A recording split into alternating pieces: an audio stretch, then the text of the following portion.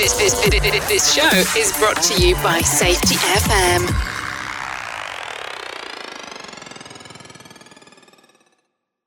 The following program is rated for mature audiences and may contain adult language, adult situations, and frank safety discussions. The names and certain details have been changed to protect the safe and the unsafe, but believe me, every item in here is true. Working with your procurement people, it's a really important part of safety, today on Safety Wars. Last week we celebrated Fall Protection Week in the safety industry if you're in the United States. All of our projects had a presentation on fall protection, and we had a full-blown safety stand-down on many of our projects. Remember, if you've done this last week, you need to get a certificate from OSHA. It's available on OSHA.gov. We had a demonstration of the different styles of fall protection, different situations, fall protection distances, things of that nature. We discussed what we normally see on these jobs, went over the hazards, tried to give people ideas and solutions. Some of the comments we received back were, "My company will only buy certain pieces of fall protection and will not buy any of the equipment you have here." Or, "We will buy them only on your project because we know you will enforce the rules." This needs to be a larger discussion. Like, who is buying your stuff? Especially since falls are the leading causes of injuries and fatalities in the workplace, you would think that something would indicate that you have to put some time, effort, maybe a little bit of money into it as a avoidance cost. So what do we have in these situations? People in charge of buying fall protection equipment often buy a lanyard, that's a 6-foot shock absorbing lanyard, or what we call nowadays a energy absorbing lanyard, and a harness. Nothing else, because that is what fall protection is for them. Fall protection, as we know, is much more. It's assessments, hierarchy of controls, eliminating hazards rather than just going out, buying equipment and throwing it at the problem. You need training, assessments, hazard awareness, all different kinds of stuff. In case you're not familiar, a 6-foot shock-absorbing lanyard is typically only good for when you have fall protection distances of 18.5 feet, 19 feet or higher, depending on the manufacturer. And just going out and throwing a self-retracting lifeline to people, that doesn't solve the problem all the time either. Where does this go into, right? All of this. Where am I going with this? About 8 years ago, I was hired to do a general industry outreach course. As part of the course, I was talking about fall protection. Being it's general industry, we talk about walking and working surfaces, and we mention fall protection not as much, but it depends on how the course is set up and everything else. So, what happens? The client says, "Hey, time out, Jimmy. Hold on. We were taking 15 minutes here." And I said, well, look, we got a time limit here. You know, we got to hit our numbers for the OSHA stuff. We can't just take that off somewhere.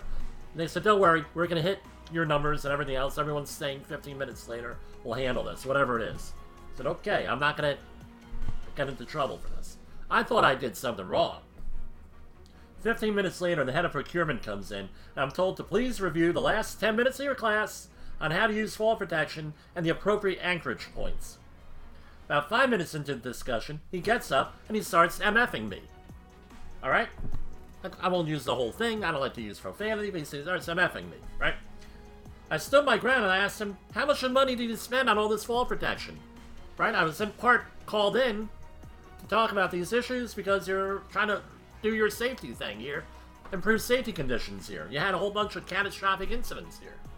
He stated, roughly about $40,000. I asked him if he had someone do an assessment, write a plan, provide training, or anything else, or did he just buy it? He calmed down a little bit, right? And he said he just bought it because it's fall protection. What's the big deal, right? I ended up coming back a couple of weeks later because his boss happened to be in the training class and said, "You know what? We need fall protection, user training, we need confident person training, and by the way, we want to hire you as a qualified person to go and help us with all these issues and everything else." So we took care of him. They also made him apologize. But what's going on here? Alright? His boss, after he took the outreach training class, put a value on safety. But what happened before then? What's the context here? Right? The C-suite people who you need to talk to, who need to be involved, they do not value safety. They don't know what's going on in our world. A couple years later, we thought that we did our job. We went in, made the place safer, fall protection, no fall protection issues. We're on the job. A couple years later, the place burned down to the ground. Why? Right? They were really good for a year or two. The safety manager retired. They brought in a new person. Everything went to crap. and they ended up burning down the facility down to the ground. But that's a story for another day. That's another crazy story. Let's talk about how safety people would normally handle this, especially in the past. We're trying to get beyond this adversarial system and shame and blame and everything. How would this all be handled? Blame the worker.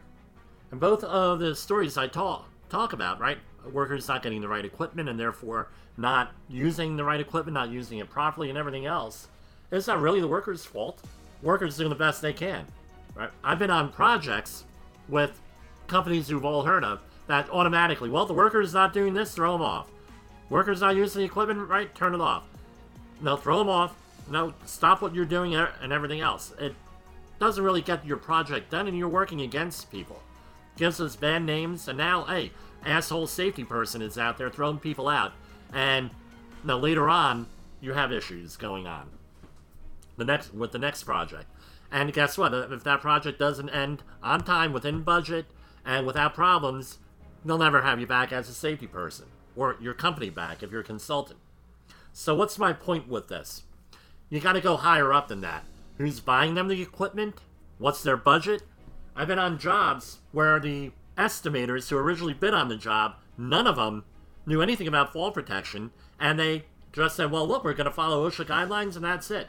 And it turns out that the company was supposed to buy $35,000, $40,000, $50,000 in fall protection equipment, which now they didn't buy.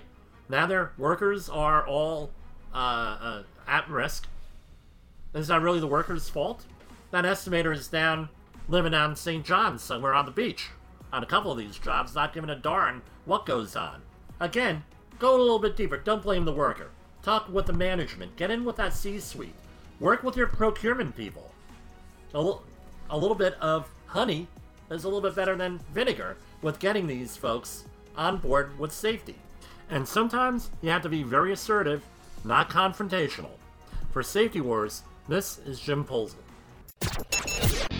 The views and opinions expressed on this podcast are those of the host and its guest and do not necessarily reflect the official policy or position of the company. Examples of analysis discussed within this podcast are only examples. They should not be utilized in the real world as the only solution available, as they are based only on very limited and dated open source information. Assumptions made within this analysis are not reflective of the position of the company.